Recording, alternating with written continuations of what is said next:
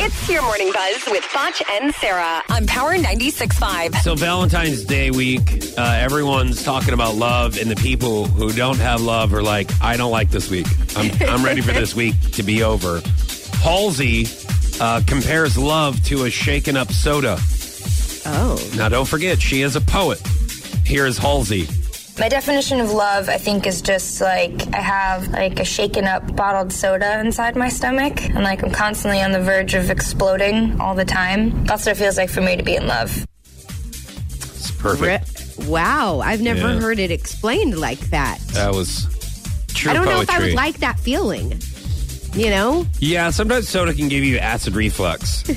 Like sometimes I have to take a Tums after soda. I'm like, it just starts bubbling up. Like, you know, it's almost like you have to burp, but you can't. Oh, yeah, that's the worst. And then when you do, it burns. Yeah. Oh, man, yeah. Doesn't it feel like boiling water in your neck? And you're like, burr, and you want to just go, burr, burr, but you just can't. Like, it's just there, and it won't go, and you're like, I don't know, I'll try a Tums. Guys, I'd love to move on to the next story, but I want Foch to keep telling us about his acid reflux. Well, it's brilliant what Halsey just shared. I mean, that's just what love feels like. Love is like acid reflux, basically. It sure is. And you know what? When it goes away, it's good love. But when it's there, oh, boy, it is bad love.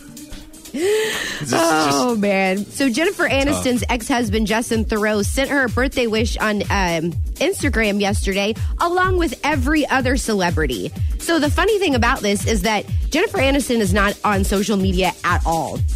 But there were so many, when I was scrolling through, there were so many people that were wishing her a happy birthday. But I think it says a lot about her that her exes, she can still be actual friends with her exes. I mean, they have so much respect for her that they're still telling her happy birthday, and Brad Pitt showing up to her birthday party, and her ex-husband, Justin Theroux, was posting about her. So she obviously doesn't suck, you know? I mean...